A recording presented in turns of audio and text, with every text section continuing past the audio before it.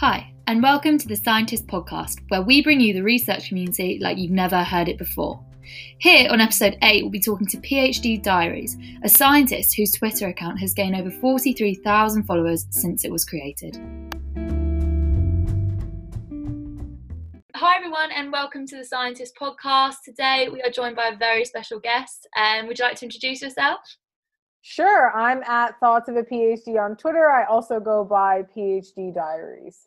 Nice to meet you. Would you like to sort of tell us about your current academic position, what you research, where you're based, things like that?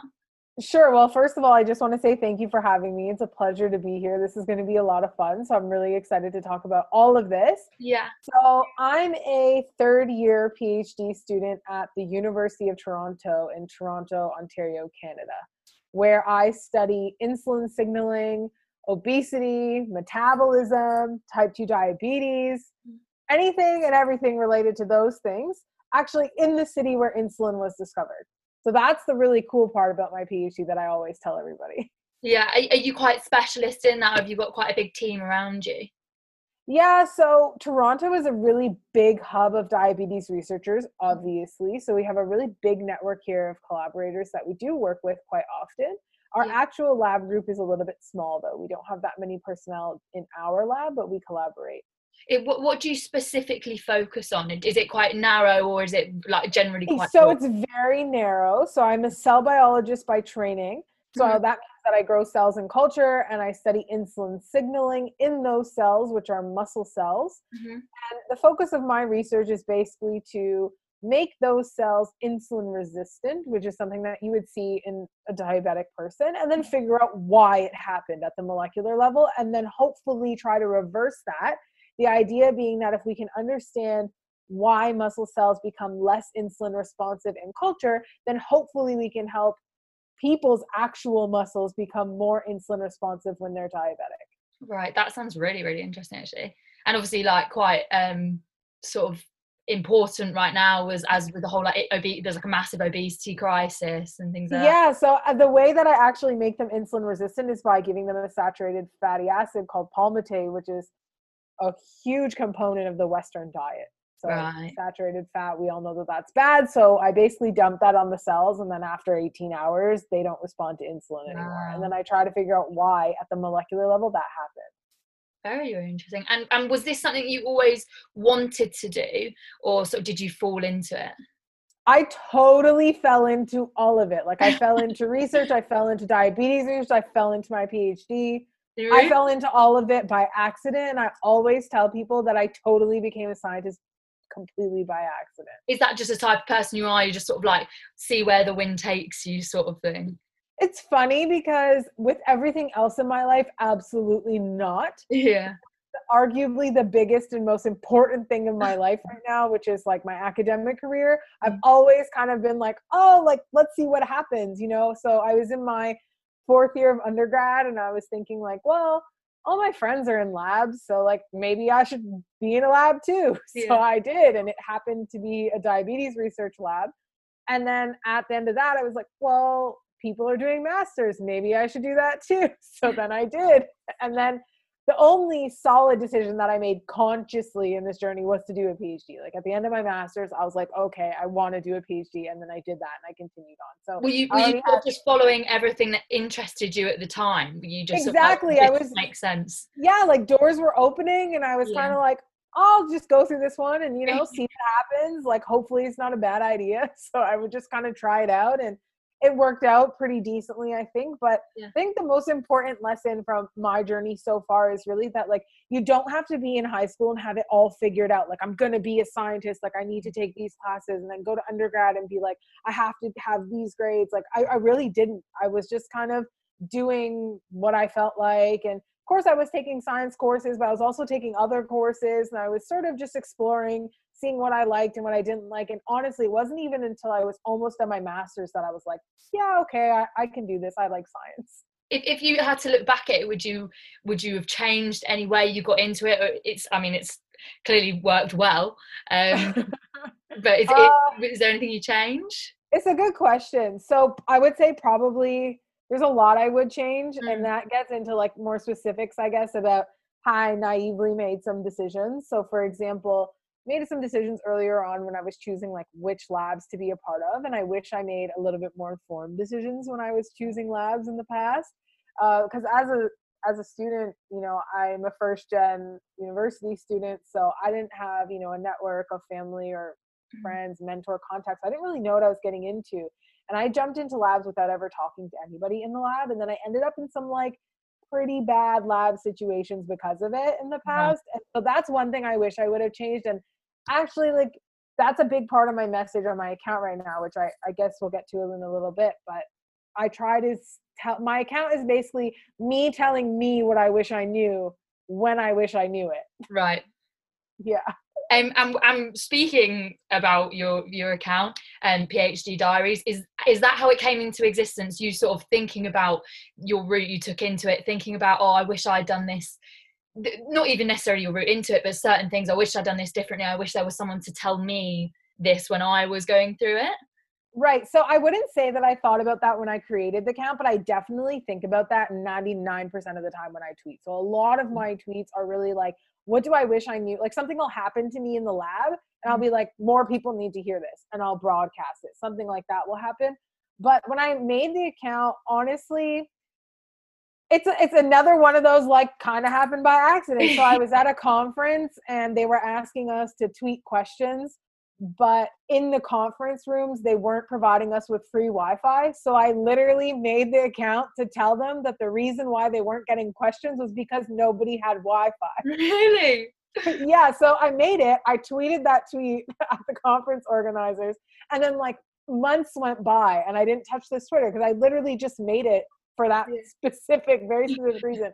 And then one of my colleagues, a former PhD student in the lab I was doing my master's in, mentioned to me that his PI had Twitter and there was this whole academic Twitter and science Twitter community. And I'm like, what's that?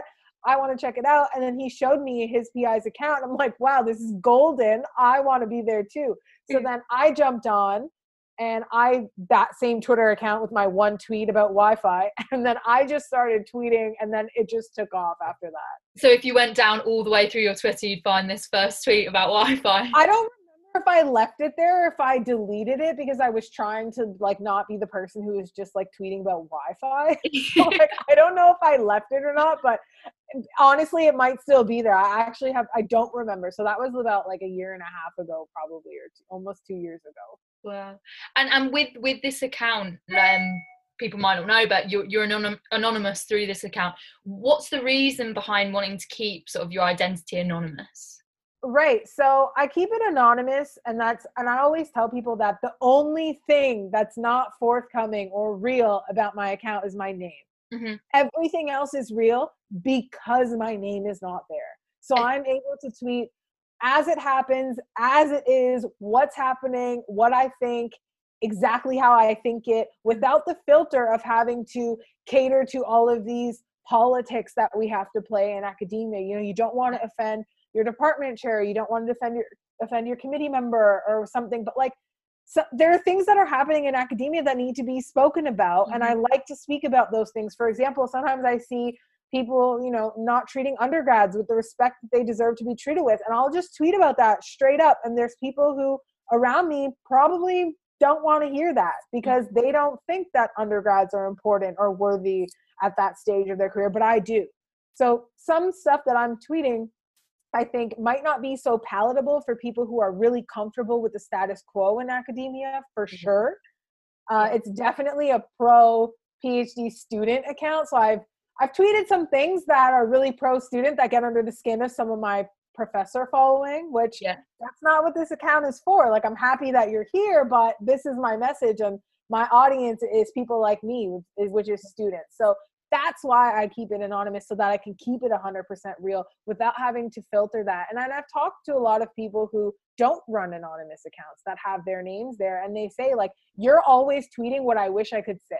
Yeah. So that's why I love it. But then I'll also say too, with anonymity, there's a delicate balance to be had, because you don't want to hide behind your anonymity to say things that you wouldn't otherwise be proud to say that you said it. So there are people who follow me on my Twitter who are in my immediate academic circle, my colleagues and whatnot. And when someone finds my Twitter, if they ask me like, hey, did you tweet this? Absolutely, unequivocally, yes, that is me. I'll own it all the time. I just feel like having the anonymity just gives me a little bit of the freedom, just freedom from the weight of having my name there. And then also 40,000 people knowing my first and last name and what I look like is really intimidating. So that's also why I've kept it anonymous as it's gained popularity. I think that's a really interesting thing to say about being able to sort of like own what you're saying, like if someone confronts you about it, but also it completely gives you the freedom to say what you really feel. I think that's a very, very good point to like I love to be able to say what I feel, but like I said, it's also really important to me that I'm authentic and responsible for what I say too. So when people come to me and they ask, like I've had a couple colleagues, because if you know me, it's very easy to identify that that's me. So that's another thing about my account, that I keep it so real that my colleagues have found it and like, is this you? And I'm like, so yeah, people found you, sort of figure it out. So people who actually know me, for example, like people will recognize my handwriting if I take a photo of something, or they'll recognize my bench, or they'll put two and two together, like, oh, you're in Toronto and you're studying this, and then they see my picture, which is like a Bitmoji likeness of me, and they're like, yeah, that's you. And I'm like, yeah, it is. And with your account, obviously, like you were just saying how it gives you sort of the power to say what you want to fit. It's like what you feel, what you want to say to others. What would you say is its main sort of uses for your users and you, like you as a person? Yeah, so two sides to that question. The first one, what's the main use to the people who follow me? I think I give people a really nice inside look of what a PhD is like how we survive doing it. And just the real side of a PhD, not like there are like other accounts out there that tweet about the science, and they tweet about, they'll send a picture of their experiment or something. Like I'm tweeting about really what it's like, hey, I woke up at 6:30 a.m. today and my cells are contaminated. This sucks. I'm going home. So like that was a tweet that I sent last week, and people love that because it makes everybody feel like, you're not alone. You're not the only person in the world who did an experiment for a week and then came in on Monday morning and everything's contaminated with bacteria and now you have to start over. So for my followers, I think the use is really just a relatable account that speaks to some of the struggles that they're going through. And also I try to be really supportive of all of my virtual lab mates. Like that's kind of how I look at my following, because that's the person that I am in the lab. So I basically took my lab personality, which is really supportive. Like I'm always known for being the one who's always there for everybody, who's got really good advice and the great person to talk to. And I took that and I turned it towards Twitter so that hopefully every single person who follows me feels like I'm also that person in their lab, because maybe they don't have that, because not all labs have a supportive lab mate. And then the other side is like, what does it do for me? It does the same thing for me. It gives me this awesome network full of supportive lab mates that are right with me in the lab, just my phone away, to support me through some really tough times. Like there's times where I'm in the lab and I'm by myself and experiments aren't working and I'm physically alone, but then I pick up my phone and I'm not physically alone anymore. I have this whole network of people who know exactly what it's like, to be in the lab late at night by yourself or really early in the morning by yourself. So it kind of serves two purposes, but overall it's really just a support network, I think. Especially as PhDs can become so lonely, like as a profession. Absolutely. It's very isolating for a lot of people. And as a principal, I always leave my DM open. I think that's another thing that I'm able to do because I'm anonymous. I don't have to solicit all of the vitriol that a lot of women with their faces on Twitter have to entertain in their direct messages. I don't entertain a lot of that. So just by virtue of being anonymous. So it's a really great thing for a lot of people, because then they message me and we just have little chats about what's going on in the lab. And like, I'm not an expert or anything, but just having a sympathetic ear, I think is really helpful for a lot of people. And then on the same lines of being supportive, my other brand when I tweet is just like really funny, like memes about being in the lab and just like laughs basically, because like we can all use a laugh. Like doing a PhD is really hard work and it's really serious all the time. So if I can bring a smile to someone's face by something that popped into my head while I was doing an experiment, I'm so happy to do that. It's something that definitely, I mean, obviously it's so popular, like people need that support. Like evidently people are sort of craving that sort of mutual support within the community that hasn't necessarily been there before. So, Yeah, so it's definitely a great thing that you're doing. I love it. I tell all my friends, like, you guys have to get on Science Twitter. I have so much fun on here. Like, I met so many cool people on here. You got to come on here. And like, some of them do, but like most of them don't. They're like, no, I don't have time for that. I'm like, you know what? You're going to regret that. I love it. I spend so much time on Twitter. It's like I probably shouldn't even admit how much time I spend on Twitter. Did you ever think it would get so big? Absolutely not. Okay, so let me tell you about how that happened. Like the first time I guess I had a tweet kind of like go viral or whatever. Yeah.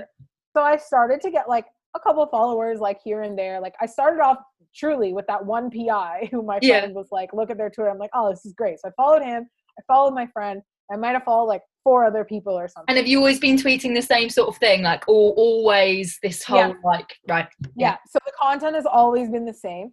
So then I was tweeting. So then I had a couple of followers. I probably had like a couple hundred. Like, you know, I had been like just networking with people basically, and they would follow me and I would follow them back. And then I was on the subway one day and I tweeted actually about undergrads and about how important they are to scientific research, but they're unheard of. Like no one talks about the undergrad that worked really hard, when really like the undergrads often in their work are the backbone of the publications that we produce. Honestly, like even if they're not doing, you know, figure 1A, like a panel that appears in the paper, they're doing a lot of the groundwork that allows me to then go do figure 1A. So I basically made a tweet about how undergrads are like the unsung heroes of the lab, and like we really don't give them the respect they deserve, and they deserve it. So I was on the subway, I like pulled out my phone, I had like a brief moment of service while the train was above ground. I quickly tweeted this out. I put my phone away. I didn't even look at Twitter. And then the next morning I woke up and it had like 2,000 likes or something. And I was just like, who are all these people? How did they see what I said? This is crazy. And I was blown away. Like I had no idea the impact that like something I could just like kind of say like on the fly on my way home from the lab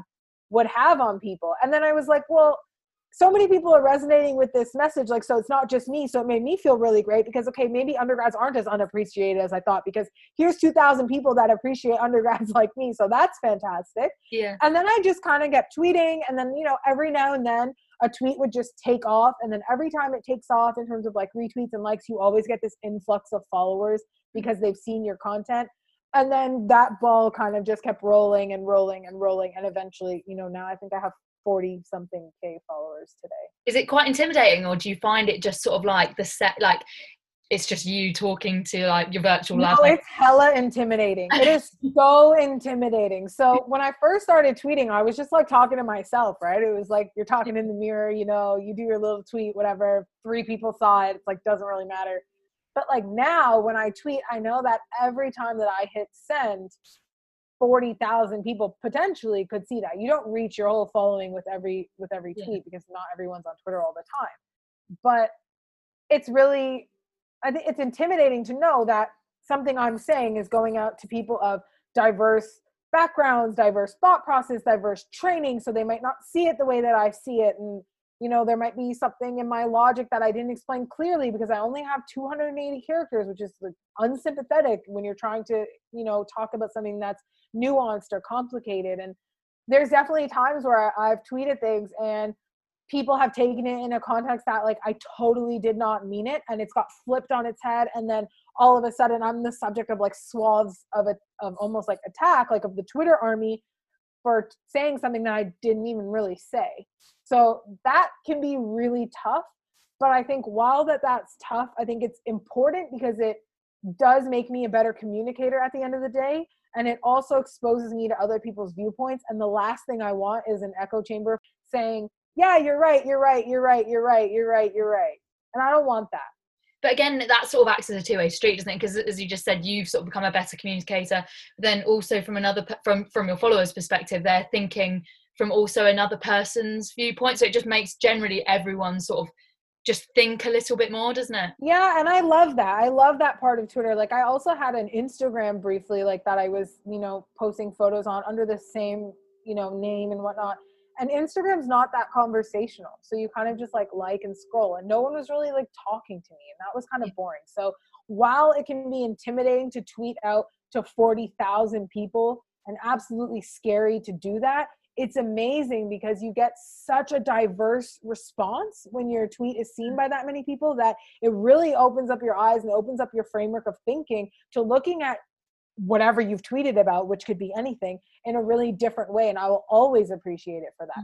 Don't appreciate when people forget that, you know, even though this is an anonymous account, I'm a very real person on the other side of this. And have you got that quite a lot? Have you got some sort of not so nice replies before? So like, yes and no. I don't get it often, which is good, because like I don't know if I would still be on Twitter if I did. But you know, most recently, I think I tweeted something just like general about like grad school and undergrad. And if you have the opportunity, you know, take a break between undergrad and grad school to either work or explore, or like do, like, just don't rush right into grad school, because there might be other things out there for you, you know, a job or what have you, that maybe grad school, it seems like it's the path of least resistance, but maybe it's not the path for you. And I tweeted this because had I done that, you know, got a job and worked for a year or two instead of rushing right into a master's, maybe I wouldn't be here. I don't know. So I tweeted that, and I think some people misinterpreted when I said take a break as in like take a break and go backpack across Europe. And I didn't mean it that way. I didn't mean take a break from all of your adult responsibilities. I meant take a break away from your education.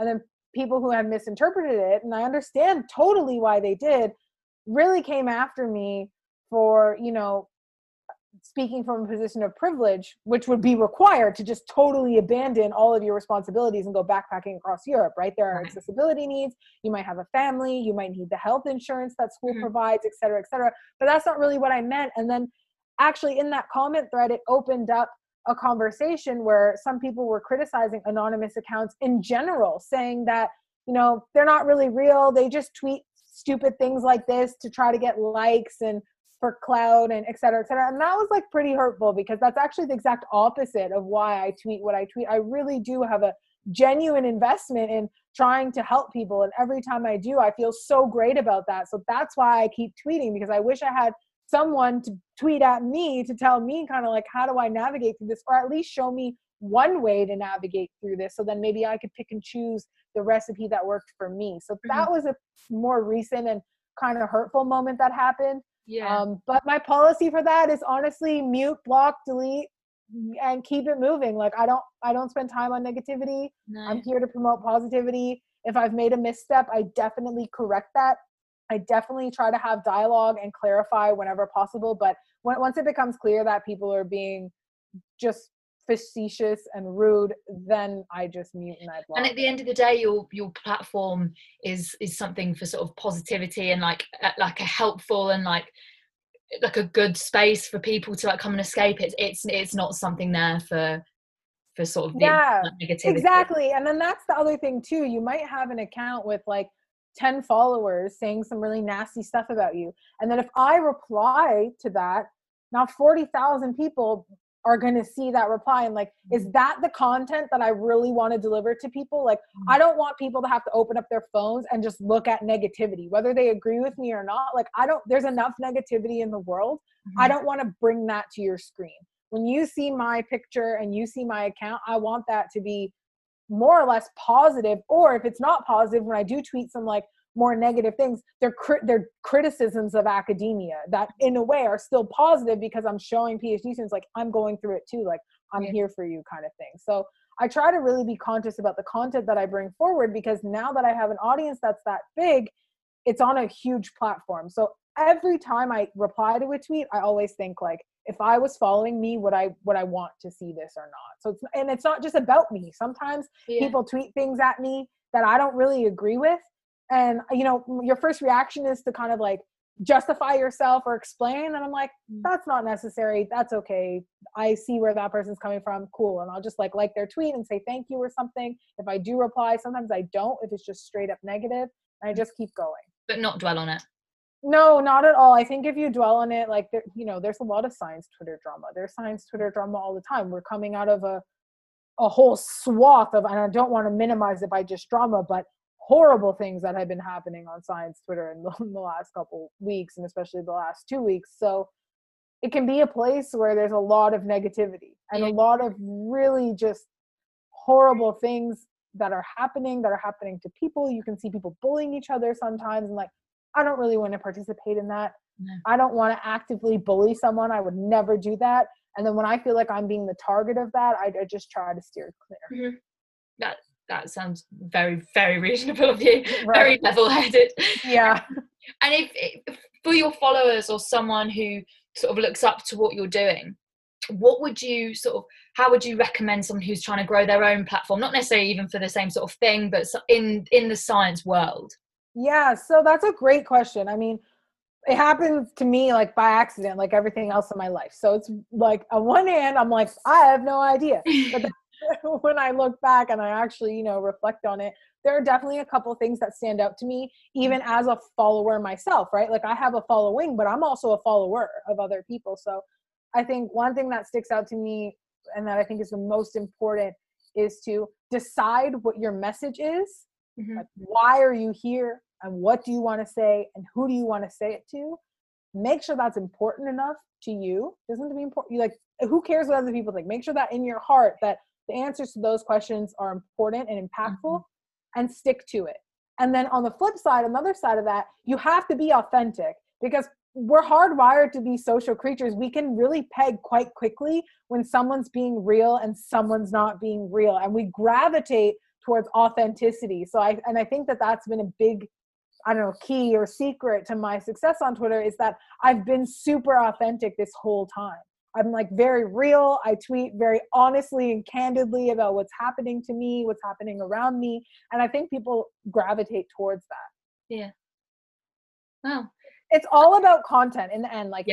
If your content isn't good, you're never going to capture an audience, because the audience isn't not really going to relate to your message or what you have to say. And then, a little bit more granularly, like more specifically about the Twitter platform specifically, if you're trying to build your Twitter audience, the key to that, I think, is retweets, because that's what gets you visibility, and visibility translates into followers. So but then again, to get the retweet, you have to have an authentic message that people relate to and want to have something that people want to hear and want to tell people about. Yeah, exactly. So I've had some people come to me and ask me, some people that are running business pages on Twitter, is like, how do you get a following? And I'll scroll through some of their tweets and kind of be like, this missed the mark. I would never retweet this as a follower. So I think the best thing to do is put yourself in the follower's shoes and be like, if this account tweeted this, what would I do with this tweet? Would I like it? Would I retweet it? Would I just keep scrolling? So there's definitely some mistakes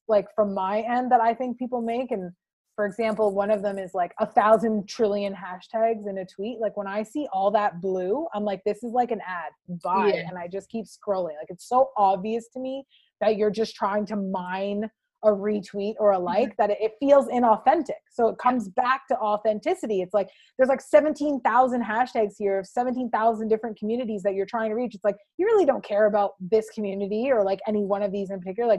Okay, next. And I just kind of keep going. All right. Well, that sounds some very, very good advice. I'm sure people will really appreciate that. I think that's all we've got time for today. But thank you so, so much for coming on the podcast. I think everything you've said will translate to people and sort of resonate with people. Sort of, again, what you're trying to do is so important for the research community, with giving people a space where they feel okay, I'm not the only one in this situation. Absolutely. And that's the thing I want to end with, is that on my Twitter page, it's really supposed to be a community, mm-hmm. full of PhD students in the struggle, tweeting about it as it happens, as it is. And I try to be there for my community because they're there for me. So I really love Twitter for that reason. And my DM's always open. So if anybody listening, needs an ear, can always message me. I'm not a professional. I'm not an expert, but I can definitely be your virtual lab mate. Yeah, I think that's a really great thing you're doing. So thank you so much, and I hope your Twitter continues to grow and the community, you continue to help more and more people. Thank you.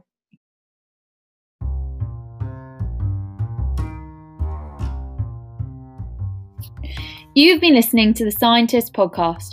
To catch up on more episodes, find the Scientist Podcast on Spotify or visit www.scientist.net.